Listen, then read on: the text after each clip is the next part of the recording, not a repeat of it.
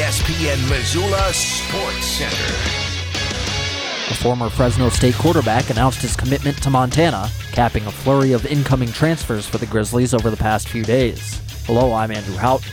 Logan Fife, who played in 21 games over 3 seasons as Fresno State's backup quarterback, verbally committed to Montana on Tuesday morning. Originally from Tracy, California, Fife threw for 1,585 yards, 6 touchdowns, and 9 interceptions for the Bulldogs, completing 64% of his passes. Clifton McDowell, Montana's starting quarterback who led the Griz on a run to the FCS national title game, entered the transfer portal last week. Fife was just the latest in a run of recent transfer commitments for Montana. Former Youngstown State defensive end Andres Lehrman verbally committed to the Griz on Sunday.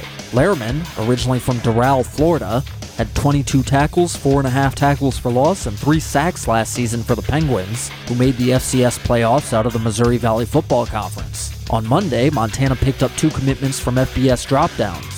Running back Stevie Rocker Jr. from Tucson played in 11 games and had 31 carries for 153 yards as a true freshman for his hometown Arizona Wildcats in 2021, but has since struggled to find playing time.